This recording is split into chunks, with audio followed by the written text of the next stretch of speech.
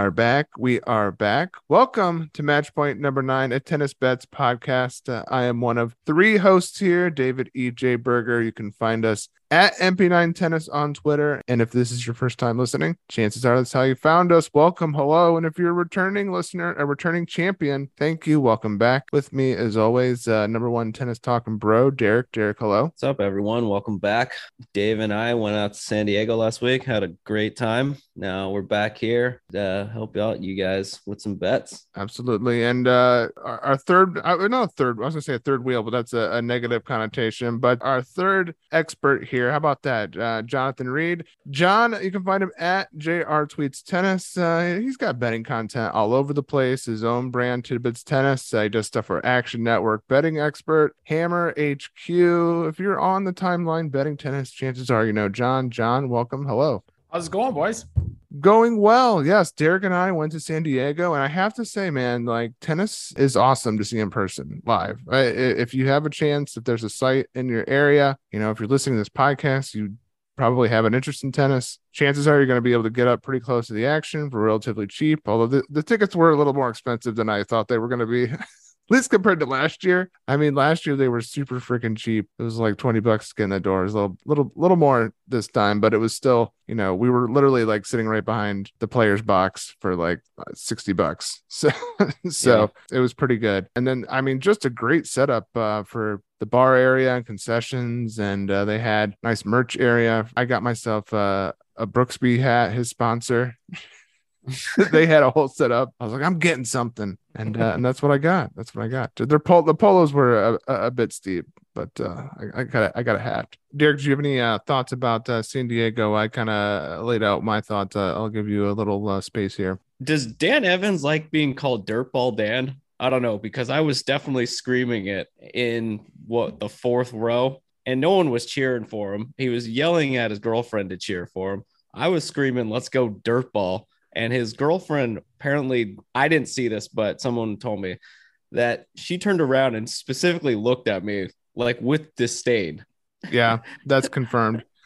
Yeah, Evans I've never heard that nickname. It doesn't sound like a good nickname. It sounds like a dirtbag. You know what I mean? It's almost like you're calling him a dirtbag. No, but if you Google Dirtball Dan Evans wiki comes up, like it's a thing. Yeah. I didn't know this was a thing. It didn't throw off his game, though, because he won a straight set. So it didn't seem to appreciate it too much. We went with a friend who didn't really know tennis or doesn't really know tennis. And, we were like, we're going to back Evans this match. And I mean, Evans maybe, displayed some of the biggest assholery I've ever seen from an opponent winning a match to his own side. I mean, he's yelling at his coach, speak up. Like, I can't hear you. Like Nick Kyrgios, eh? Yeah. My friend was like, I don't want to root for this guy. I'm like, well, I don't blame you. He's being a fucking dick to his own side. So that was interesting. And then he was making fun of our buddy was also making fun of Giron fist pumping after every point. That was pretty funny. Like that's like every player though. And then the night session Brooksby went down. That was pretty brutal. I bet on Brooksby. Didn't give that on the pod, but I bet on Brooksby when we were there. Might have had a few of those Cutwater canned cocktails in me. Yeah, like I need something. He was serving for the match and then freaking blew it. Yeah, he served for the match. 5-3 in the 3rd set. Yeah, couldn't come home for me. It was great. Brando needed 3 in the match after. It was a long day of tennis. My friend was like, "You guys still want to stay and watch this?" And Derek and I are like, "Yes," but I think we did leave before the 3rd set of the Nakashima match. It went pretty late. I mean, that was like we left at like 10 o'clock, so that was easily the latest day in San Diego all week. And again, they had the women's side coming up, and which is a much better field. I mean, Iga's there, Coco's there. It's going to be pretty sweet. And what's great about the site and where they have it, the south you got Ocean Beach, tons of great bars. The north there's Pacific Beach, so it's like sandwiched in between 2 great spots. Anyway, well, speaking of ATP San Diego, that was last week, and this is a betting podcast and in betting content. We always try to be as transparent as possible. So let's quickly recap what we hit and missed from last week. I'll start with San Diego since we're talking about it. I mentioned last week that I had Brandon Nakashima to win it all at 4-1. That cashed. That was pretty sweet. We faded John's boy Lestienne against Evans. That came in. We liked Giron to cover in the quarterfinals. He did that as well. Then we kind of fell off with San Diego. We were running out of steam last week, but pretty good for us on the San Diego side. Mets, not so much. I had Hubie winning it all, and he went down to Sonego, who did win it all. Did hit Bublik reaching the final, including a win as a small favorite against Holger Rune, a match he was really trying to blow. We also lost Michael Emer. I think that was a three-way collab on the Emer bet against Wawrinka last week. That went, I'm not going to say down in flames. He lost at the third set tiebreak, but man, he had so many opportunities to win that, and he just didn't. I mean, I think it was like it took literally everything out of Wawrinka because he didn't play the rest of the week after that. He was cramping not the whole third set, but he was cramping throughout the third set, and Emer just could not finish him off. Typical Michael Emer. And then, of course, Wawrinka, 3 games into the next match, 3 games in, was like, I can't take it anymore. It's like, this is after a night off, after recovery, with a much more, full energy tank. And he like, I can't do this. How bad do you have to be to lose to that guy in a third set tiebreak? But you know what? I will say I faded Emer this week and again with Ivashka and got it in the third set at 7-5. So that was like a little sweet revenge. Like, this time I'm on the right side of you being an idiot in the third set. We had a fist pump here, John. What do you got action on right now? As we record, I'm sweating the the over in the Fils and Gombosch match in Orleans. And Gombosch just got broken serving at 5-4, 40-15 with set points. So now we got at least 12 games in the first set. So pretty happy about that. Oh yeah, dude. Challenger TV. Okay, so I was I was watching Challenger TV I don't know, yesterday or 2 days ago. Either way, there was like 1,000 people watching. And then I'm thinking like, dude, how many things in my life did I have to do to come to the point where I'm watching Challenger TV today? And I'm like, me and these 1,000 people. 1.2K, bro. It's always like 1.2K. That was the Mute Andreev match. 1.2K for Mute Andreev. Okay, so what happened in that to actually what the ending happened? I mean, the ending, so they also just had this little scuffle at the end, but like what led to that? I think they had history from, it was a long match, right? 2 tie breaks, 3 sets. Yeah. Mute had a lot of chances. He played well. Like, it was a good match, high quality match for the challenger level. They also played, I believe, 2 weeks ago, 3 weeks ago, something like that. So there could be history there. And they're, handshake. And then I think Andreev just grabs his hand and then either Mute pulls him in and then like Andreev throws his shoulder at him. And then, as Andreev goes to talk, shake hands with the umpire, Mute just full on like whacks him. It didn't seem like it was a big deal, but apparently there was like, I think Mute was frustrated at losing that match with how well he defended and played overall. And then just saw like a little extra bump in the handshake. And it was like, that's my cue to go off on this guy. Is Andreev kind of an aggressive dude like that? Or obviously Mute is. Not really. Yeah, Mute is just he's not a great loser. He's got a terrible attitude. He's in that Fonini kind of mold, that Pear, Kyrgios kind of mold, right? He's kind of like a sourpuss kind of guy. So I said big angry short guy energy. Yeah. Real quick, touch on the Labor Cup. Started out great as we predicted. Ruud and Steph to kind of roll over Sock and Diego. Sock actually went to the third set tiebreak, was doing pretty well, and then Ruud came out in the end, but Diego, as predicted, got steamrolled. And I gave out ADM minus 150 versus Andy Murray, which was nice. But then, what I said was going to be a lopsided win for Team Europe turned out to be a win for Team World, brought home by a big comeback win by Tiafoe over Tsitsipas. So it was actually a pretty good weekend of action. I didn't really watch it as much as I kind of thought I would. It's been a lot of tennis lately. The climactic match was also happening during football, so I missed out on that one. But good for Team World. I mean, to me, I think a big takeaway that we can have kind of goes to what we have talked about on a few podcasts now is that the parity is pretty high in men's tennis, and that, what we thought would be a rollover win for Team Europe wasn't so, because you know what? Team World has the playing field is leveled a bit, indicative of the full calendar year so far in 2022, I think. All right, guys. Well, that was the tennis that was. Let's look at the tennis that will be. 3 sites this week, plenty of action. There's been 58 matches so far this week, main draw matches, not including the Challenger Tour that John is currently sweating.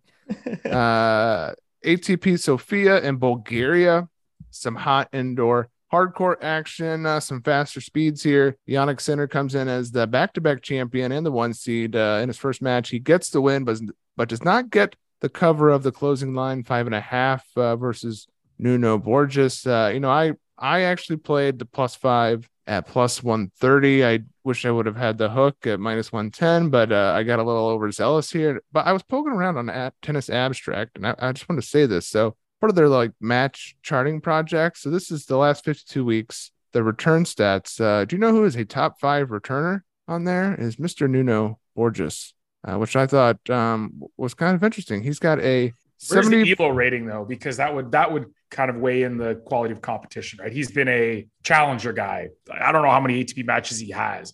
I think that this week was his first win outside of Portugal on the ATP tour in singles. So you got to weight that with like the fact that he's playing a lot of lesser servers, right? On the challenger tour. Yeah. It's also a small sample size of 7 matches charted for him. So, but they have ADM, who is a great returner. He's the top of the list with 5 matches charted at 77%. So I take it with a grain of salt, but I think that there is, part of the reason I took the 5 with the plus was because I thought, one, first time Yannick's played all week, might start out slow, and he typically is a slow starter. 5 was a lot in a 3-set match, especially for a rising player like Nuno. I got the push there. Anyway, other past winners of this event include RBA Dimitrov, who lost to Ivashka already, Medvedev, Basic, I don't know how to say his name. He's the only outlier or random winner back in 2018. So far this week, only 7 of 21 main draw matches have gone 3 sets, although 4 of 6 did today. So might tip as the competition gets a little stiffer here end of the week, but you never know. Last week we pointed that out in the Mets draw, and all those went 2-0 pretty much all the way to the final. I think Sonego won in straights in the final. So, by the way, Bublik, I just remembered I want to talk about this. You saw that he was pulling out some Harlem Globetrotter shit, right? Where he was he hit the ball with the bottom of his racket on a sitter, and it was a break point. He Yep. was down a break, and that kind of told you that he had given up. He was down a set and break, and it was 30-40. He gets a sitter in the service box, easy overhead. He flips his racket around and pokes it with like the handle. It's like, that's where he basically told you, I'm done. I'm done with this turn. It was the final, man. Like, imagine paying final money, even at the 250 level, paying to go to a final. And it's like set and break. Okay, well, whatever. Bublik, he had got to deuce a few times.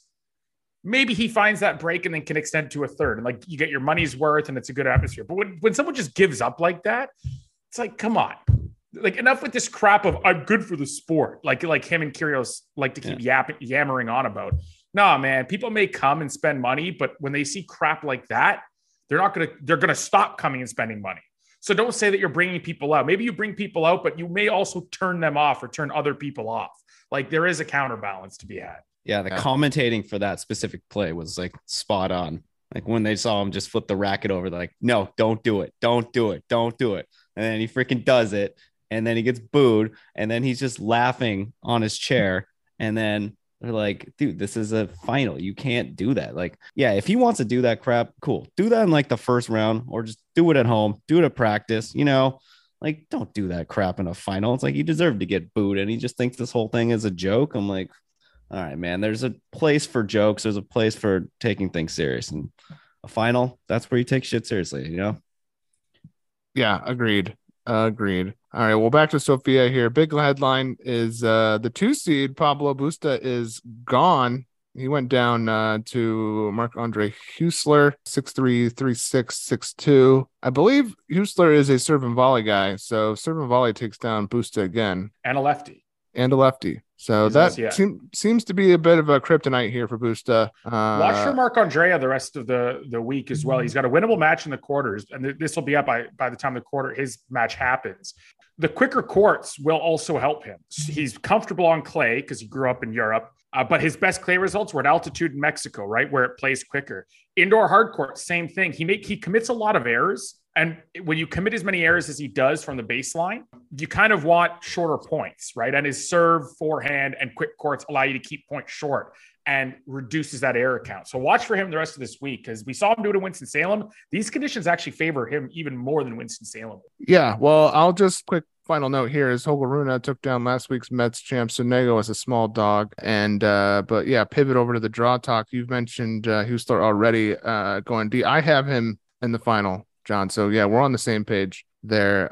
He would play. He's got Myschek next, who is not a player I'm that intimidated by. I saw he was minus 154, which is a nice money line play to me. I would play that money line. In fact, it might get steamed up, so I would snag that early if I can. The other match I'm kind of interested in here in the bottom half is this Struve Musetti match. Musetti is coming in as a slight dog here. Now, I don't know if this is like a trap or whatever, because I mean, Struve has done nothing all year. He's a bit of a forgotten man on the tour. Musetti, obviously a young up and comer. Not quite sure why he's coming in as the dog. I know doesn't have the best, indoor hardcourt or hardcourt record, and a faster court. Maybe they're reading that. So again, I sniff a trap here. Also, Musetti just completely untrustworthy to me. I'm always on the wrong side on him, but I kind of like him at plus 110 in this match. Struve, if it goes to 3, I mean, he's just so terrible from the baseline. And Musetti's a great returner. I don't know, man. I like Musetti in that one. I'll be all over Struve for that one.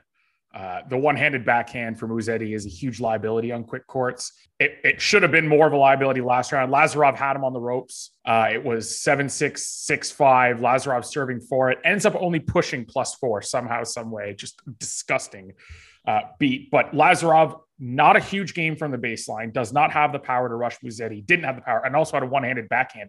Struve with the serve and volley can really shorten points on Musetti. If he can target that backhand with his first serves, he will find a million cheap points. And he is a form player. The last time he actually had a good tournament, I think he either won a challenger or went to the final of a challenger. So that's also worth watching. He's in good form. He's got quicker courts. And again, when the points are shorter, it favors the power players who may also be erratic, which Struve is. But if he can shorten those points, you have to hit fewer balls. You're going to commit fewer errors. Fewer errors give you a better chance to win. I think Struve fits that same mold as Husler here, whereas Musetti, especially with that one-handed backhand that still is susceptible on quick courts, I think that's a little tough of a matchup for him. So I'll probably be backing Struve here at a cheap price.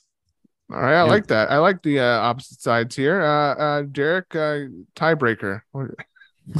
I'm going to go with Coach John over here. He kind of sliced and diced that thing scientifically. Dude, you should try to see if Struve is looking for a coach because nothing else seems to help him out too much. But yeah, if that guy gets on a roll, he can actually prove that he's a decent tennis player. Other times he proves that he's definitely not. So I don't know. It wouldn't be all that crazy to take Struve there. Okay, well, let's just play out the bottom real quick. So Husler versus either Musetti or Struve. You like him against either of those guys, John? Yeah, I like him against both of those guys, honestly. Again, and even more, if Musetti does come through, I'm really hoping that he's a favorite against Husler, which he should be, because then you don't just get the same kind of power guy on quick courts with the big serve and Husler. You actually get a lefty forehand. So now those cross-court balls are going right into that one-handed backhand. That he's actually set up better than he's well equipped, even more than Struve is, to take advantage of that potential liability. Looking at the top half here, we have Ivashka versus Rune. Ivashka is minus 125. Rune was minus 105. So a bit of a pick 'em here with the slight. Rune is just a slight dog, but still not a plus money dog. I like Ivashka in a pick 'em here. Rune, he's had some decent results over the last 2 weeks, adjusting to these indoor hard courts. I just think Ivashka is kind of a beast. I'll take a beast versus a kid who goes through long bouts of inconsistency. So how are the courts playing here? Are they pretty fast or slow or medium fast, medium slow? It used to be really fast. Then last year they were slower than normal. This year we're seeing a lot of a lack of break points, even among guys that don't have a ton of power. Almost every match. I think 6 of the first 8 had at least one set go 7-5 or better. So either 12 games or a tiebreak. They're playing quicker. The serves are really skidding through. All right.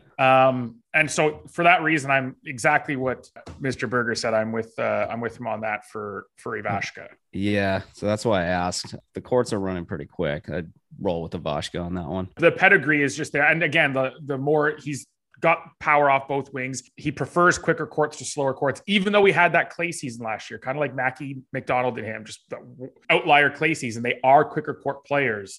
And again, pedigree, power off both wings, and a little more consistency. Sinner's coming in as a 5-game favorite against the Australian Vukic, kind of a challenger grinder here, a similar line to the Nuno match before. I kind of like, here's what I'll say. I like the Nuno side. He doesn't get to cover today. Now watch, Vukic like just easily cover versus Sinner. But I kind of like this. I hate saying this because I like the Sinner. I think he blows this kid out of the water. I don't think this kid is very good, but he's going to move on. I let's cut to the chase here. I think Sinner's probably going to win this for a third time in a row, especially if he's playing Husler in the final, as I think we all have. I mean, they should just rename this the Sinner Open. I mean, he's not playing. It's basically an EXO for this guy. He's not playing the toughest competition. Kind of a tune-up here for him all week. I don't really have much. We have 3 sites here to kind of go over. I don't really have much else to say about this. Does anyone else have anything else about the Sofia Open before we move on? No, except that I guess Sinner's probably eventually going to have a court named after him in Bulgaria. Their countries have the same colored flags, right? Oh, good enough. Red, green, and white. Close. Yeah, enough. He's going to have one in Mexico too, then I guess. All right, guys. Well, we have 2 left, and both are back in action at their respective sites for the first time since the 1990s. Kind of exciting to see some of these old sites get brought back into play. ATP Tel Aviv is what we're going to talk about next. Some more indoor hardcore action. Novak comes in as the 1 seed, and he bagels Pablo Andujar in his first set of action. Andujar picked up a nice win against Montero as a plus 200 dog in the round before. Older guy with a little IQ and some game left, getting a win. Talked about that last week. These neutral conditions, look out for that. Great spot. Hopefully people out there played that one. Novak was spotted running around amongst the people working out on the beach. It's a pretty amazing video. It's like out of an 80s like montage of like getting a little bit better. So far, 7 of 20 main draw matches have gone 3 sets. So again, we're tilting to the unders here. Some headlines: Diego Schwartzman can't do it for the chosen people here in Tel Aviv. Loses as a small favorite, minus 130 to Rinderknecht. Pathetic loss for Diego in my book. That is not a match he should lose. He was dominating, right? From the start of the second set till like I think it was up 4-2 in the third. He was just crushing, and then all of a sudden it was gone again. John, you highlighted Lestien last week, and he keeps winning. So good on John, good on this pod. Hopefully people took that info and saw his name and was pressing the bet button so far. Picks up a straight set win versus Emil Rusevori. That's a nice win. Not that Rusevori is like a world beater, but he's definitely a rising star, and I think someone who the books respect. So that's a solid win for Lestien. Cressy beats Korda in straights. That's who Lestien takes on next. Not a ton to go over here with this one, I have to say. Novak seems primed to, similar to Sinner. This seems like an EXO for Novak. I mean, he's going to play Pospisil, then the winner of Rinderknecht versus the Russian Safilian, who had some indoor success at one of those early indoor hardcore. So I actually like him as a small dog versus Rinderknecht, who seems very breakable, even though he has the serve. Jared pointed out last week, the serve might not be as good as people think. And Rinderknecht, I don't think is a trusty favorite coming into this one. Roman Safulin is a plus 105 dog. So I kind of lean him there versus Roland Rinderknecht as a favorite. Unlike Sofia or even the Seoul site, doesn't really feel like we're getting to the top tier here as the week goes on. Liam Brody beats Bodik VDZ today, so he'll play Cilic next. Cilic at least has a little bit of sizzle here on these indoor hard courts. I like Cilic to roll over Brody, roll over the winner of Cressy or Lestien and make the final versus Novak. Any hot takes or surprises along the way here? Cilic is a minus 4.5 versus Brody. That seems pretty steep. It could be 6-4, 6-4. Not loving either side on that one. What do you think about Lestien's chances versus Cressy, John? I think that's a lot more 50-50 than the books have lined it. Like, obviously, he doesn't have as big of a serve. Not many do. But, so, like, is Cressy going to have a chance or two to find a break? Sure. Especially because he likes to come up step up onto that service line, take that ball return early. It's a high risk, high reward play. You're going to commit a ton of ugly errors that are going to technically go down as forced errors, but you're also going to find a lot of, balls that become really tough for the server to get to. And that's kind of his thing. He knows he's not the greatest returner. He can't move and defend well. So just try and take the point right off the bat. On the flip side, he's obviously got the service edge, but he double faults far more. And Lestien is like a precision-based player. So against a serve and volleyer, if you can find a passing shot or two, and you're gifted a double fault or two in a return game, all of a sudden you've got pressure on his serve. So I do think there's actually a path to break Cressy here for Lestien. There's obviously a path for the reverse as well. I think the over is probably the look for me, and then a slight underdog money line look as well. Because again, I think it's closer to like a 52-48, 53-47 kind of deal. I've seen it get up to plus 150 out there. Pinnacle had it up to plus 150, and that's obviously a 40% implied probability. So I think that, that's at least a few percentage points off. And that is, again, I was going to pass earlier, but that is the way the market has moved it. I don't mind fading that steam on Cressy.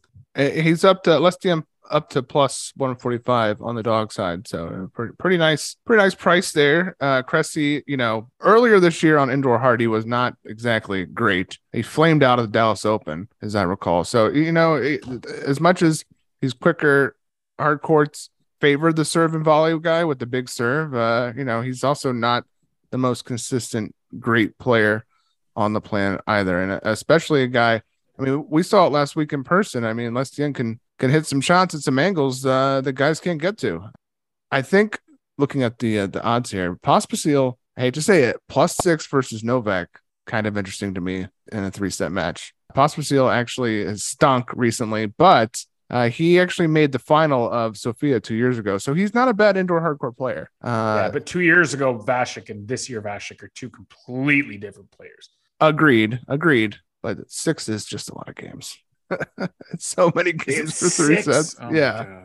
So I don't know. That's mildly interesting. I think Novak, it's nice to have him back, actually. I hate, I'm not a big Novak guy, but geez, the whole time during the US Open, I was just, this is so stupid that Novak Djokovic isn't here. I mean, maybe more eyes on tennis than any time in the last 5 years happened during that US Open, and they don't have the top men's player there. Like, that was so stupid. Well, let's move on to I've actually watched a decent amount of this Korea Open here in Seoul. So let's pivot to that right now. This is a tournament attended by members of the K-pop group BTS. So big news there. The Kinder Casper Ruud's match against Nicholas Jarry, which Ruud won, of course, because he's really good at tennis, and Jarry not so much, especially on hardcourt. I didn't need to bag on Jarry there, but I did. Cam Norrie is the 2 seed on the bottom half. He won in straights versus his opponent, and now he takes on Jensen Brooksby. That match and some of the stuff is going to happen before we can get this out for people to listen. And in fact, no big headlines so far, or really upsets. Yoshi won as a small dog versus Dan Evans, but he was coming in hot from San Diego. Not the biggest shocker. American Kovacevic beat Kuzmanovic as a dog in straight. So that was a little bit of a surprise. This one is really lopsided to the under. So far, 3 of 17 main draw matches have hit 3 sets. So that's a total of 17 of 58 matches over the 3 sites this week, or hit the 3-set mark. So, I mean, this might be the overs are still hitting, though. There's been a lot of not a lot of, but there's been a few 7-6, 7-5 matches in there as well. There's 7-5, 6-4, 7-6, 6-4. There's been a few 2-set overs as well in terms of the game total, but a lot of these books are offering over under or 2.5 sets. So I think a solid look the rest of the way here for the calendar run is blind betting under 2.5 sets. At least the last 2 weeks have trended that way. Now this is an interesting draw and I've got a hot take that I will save because I'm not super stoked on it, but you got to put yourself out there from time to time, and there's going to be there's surprises every week. We didn't really see Sonego taking down Mets last week. You could go back every week. There's always something that you wouldn't expect to happen. But we have Norrie versus Brooksby. This will probably be hitting podcast feeds around the time when they play. I kind of like Norrie to get that out versus Brooksby. Brooksby, though, is a pretty decent sized dog in this match. I don't think that he should be plus 170 versus Cam Norrie. Yeah, I saw him play Norrie at the Indian Wells tournament this year. Dude, Norrie just handled him the entire time. Like, we didn't even have a freaking shot. Granted, this is a completely different tournament, different surface speed and whatnot, but still much faster. These are playing pretty fast. And so Norrie's -3 games at -125. I still stick with Norrie here. Jensen did not look great against O'Connell last He hasn't week. looked great since he didn't look great against Mackey. Like, he's just been so up and down. And I think the tour's figured out his game, man. Like, he's got junk, he's got slices, he's got great rally tolerance. It's like, great. So you're a challenger player that plays on clay, and you had tricks up your sleeve. And, the tour took a while to adjust. Now they know you, and you've had your one Atlanta run. What have you done in the since Miami? What have you done? You're 6'4" with no fucking serve. Yeah. Like, develop a goddamn serve, and then we'll talk. But until then, he's just going to win a lot of matches with consistency, and he's going to lose his second or third match at every event he plays. And of course, I've just jinxed him. He's going to go on like a tear at the end of the year and win 3 events in a row. But you know what I mean? Like, it's just, he's so plain. And like, how you cannot beat Norrie with that game style. You need something to beat him. Yeah. I mean, like, even last year, like, when everyone was all over him and he was just ripping, and he was like, even took a set off a freaking Novak at the US Open last year and stuff like that. And you're kind of like, holy crap, this kid's got something. And he just has like that awkward game style. But this year, it's like the new car sense just worn off, and people just kind of figured him out. And I don't know, he's solvable now. Well, last year I feel like he was like this puzzle that no one could really put together. A lot of people have Nishioka as a surprise that might take this whole thing down here. He comes up against Casper Ruud next as a plus 4.5 game dog. Ruud used to be the 250 guy, more of a clay 250 guy. But still, the small tournaments were his bread and butter. That was his knock up until he's made 2 slam finals. He's also proven he's pretty good on a hard court. Now, I have to say that some of these USO courts that he had success on, I don't think we're playing as fast as we're going to see here in Seoul. I still think that he has a class that's just better than Nishioka, but I feel like every time I say that on this podcast, the other side wins. So that's a stay away for me. I move Ruud on, but, Nishioka, who I think stinks, actually is kind of alive in this match and could be a surprise here. John, what do you think? It's a tough one. I mean, it's just, I actually wrote this out on my daily kind of previews where I try and outline all the matches at tour level. And my thing here was like, sometimes you just got to admit when you just have no idea how something's going to play out. And this is one of those matches. Like, Ruud has improved his serve. He's been better on hard courts. He's been a bit more aggressive. The backhand has really steadied. So, as the court gets quicker, it used to be so easy to pick on for free points. It's not the case anymore. Like, there's a lot to like about his game. The results have shown that. But at the same time, like, you really need a bit more of a weapon than he has against Nishioka. Like, your hold percentage is up, but your serve isn't overwhelming. Right? Your winner count on hard courts is starting to improve, but the forehand is not like, just blitzing through courts. I still think Nishioka can kind of, he's within, I wrote that the power game that Ruud has kind of built up to is still within the grasp of Nishioka, dragging him into the mud and just like going into a 3-hour battle for this one. So I actually don't hate that number at plus 235, plus 240 now. It's tempting. It's certainly tempting. I don't think, it's obvious Ruud's the favorite here. I'm just saying, how often do you have Nishioka winning? Do you have it below 30%? Because that's where the market, I think, has it right now. I don't know if that's a sub 30% kind of outcome.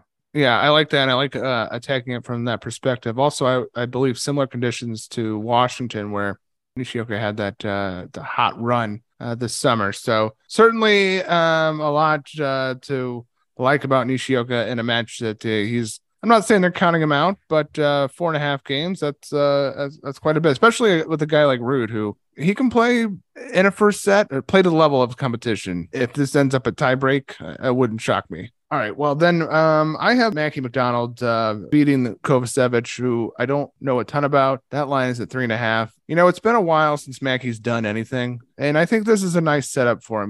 Kovacevic he is a I have to say, John, you're more of the challenger grinder, but I do see Kovacevic has been winning a bit on the challenger scene, not like taking down tournament after tournament, but I do see his name in the W column. And I think certainly beating Kecmanovic is going to give you a little bit of confidence, but I think this is a nice spot for Mackey to pick up a tour win against someone maybe a bit over his skis in this match. John, what do you think about that one? I think it all comes down to how that one-handed backhand looks for Alex. If that one-handed backhand is holding up like we saw, was it Indianapolis or where was it that he played Wu Yibing in the final and had championship points and couldn't take down his maiden challenger? His one-handed backhand that week went from like a massive liability that was always going to keep him outside that top 150 into like it's steady enough to work. And he's got such a massive serve forehand combo. Like, I mean, elite combination that on like these guys both like quick courts. I think the gulf in their games from slow courts to hard courts, like it's noticeable with Mackey. There may not be too many players out there in the top 200 where it's more noticeable than with Alex Kovacevic. He loves quick courts. So I kind of like his chances, but Mackey's a smart guy and he's tactically aware. And if that one-handed backhand is not like, he's not going to hit winners with it, Alex. He's going to have to kind of just survive rallies with that until he can try and get a forehand or, you know, wait for an error, which Mackey's not prone to do. But if Mackey can pick on it and find cheap points, I think Alex is in a lot of trouble. So there's a huge matchup thing there that he's going to have to pick on because Alex has the way bigger serve, bigger forehand. So I do think it like plus again 240, like it's really tempting to me to back Kovacevic in this spot. We mentioned Nishioka's DC run. Mackey also had a DC run back in 2021. So, you know, if these conditions are a bit similar, this could be a friendly environment for Mackey. You know, I have Mackey I moved on Mackey and I have him beating Rude in the next round. I don't know. I just got a sneaking suspicion, like doing this podcast more routinely. I think there was a solid run where I picked Rude to go pretty far and then he would lose in the semifinals at these 250 events, you know. I think a loss to Rude is coming. I could be wrong on that. I've been wrong before, but I don't know. I just get the feeling that Rude, you know, he played a lot of tennis, did pretty well. For him just to kind of walk through this and unscathed, I don't know. I just don't. I think that something might be coming down his way. But I will give and reveal my hot take for this tournament, and that is Denis Shapovalov I was is thinking the going same thing. to win his second ATP title here this week, boys. Oh, I thought the hot take was going to be the same as mine. What's yours? Denis Shapovalov is going to lose to Radu Albot. I don't know. I you know how I taste Albot like so that's not a much hot take.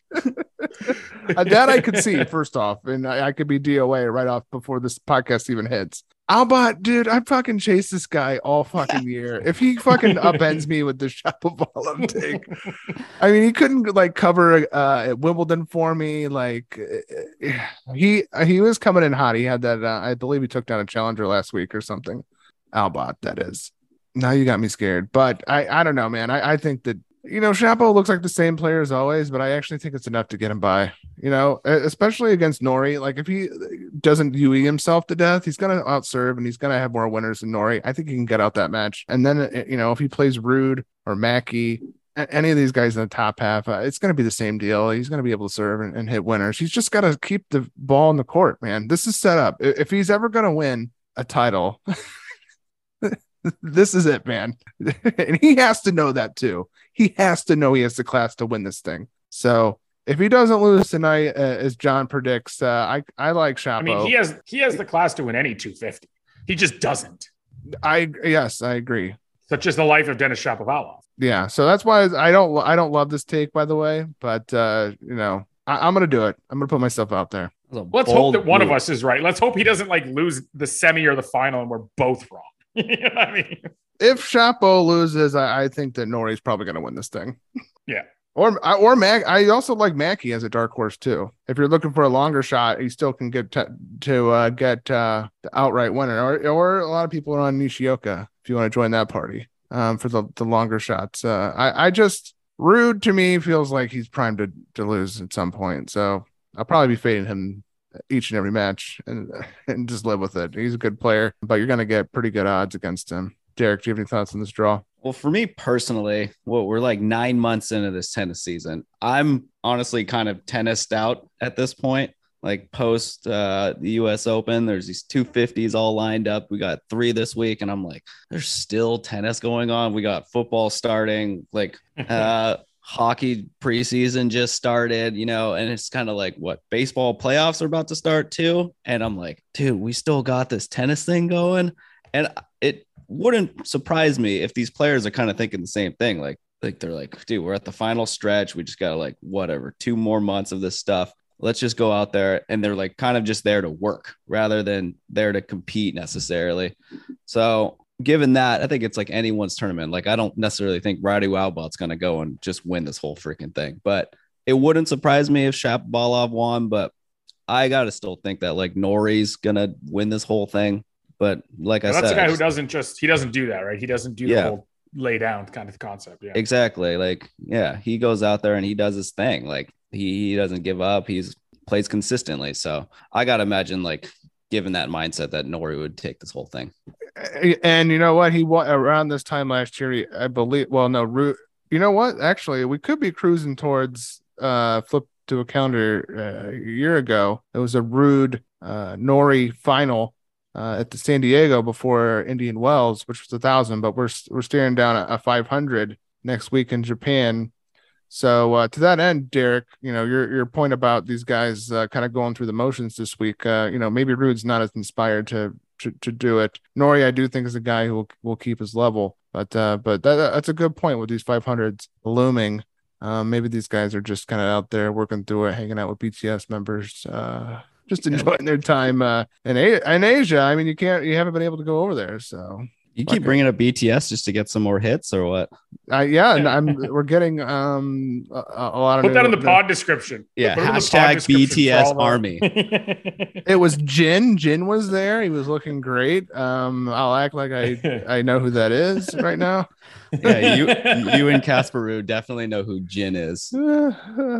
All right, guys. Dude, Casper Ruud, I think Casper Ruud openly said it too. I think they asked me his on-court interview. He's like, I don't know that. I don't know who they are. I'm like, I've heard the name. I'm the same way. I'm like, I've heard the name BTS. I couldn't name the name of one song or any of the band members. You know what I mean? Yeah, he is a younger guy, but he is close personal friends with Shania Twain, so that's more his speed. So. Did he really ask? Canadian. I think he asked if BTS was a group or just one guy. No, really? Yeah, that's amazing. I read that like on a tweet, and the tweet was in quotes. So, I mean, it wasn't directly from like an interview or anything that I saw, like a video, but I think the person was tweeting the quote from the video. So I'm a big fan of this site, though. I hope they keep it going. The crowd shots are great. They actually have some different camera angles working this week for that match for whatever reason. But yeah, fun tournament. Fun is for us because we can actually watch it. So, yeah. All right, guys. Well, we have said it all. It's been another great edition of this podcast. If you have made it here, thank you. Follow us at MP9 Tennis. Click subscribe on all your podcast platforms. And until next time, see you on the court.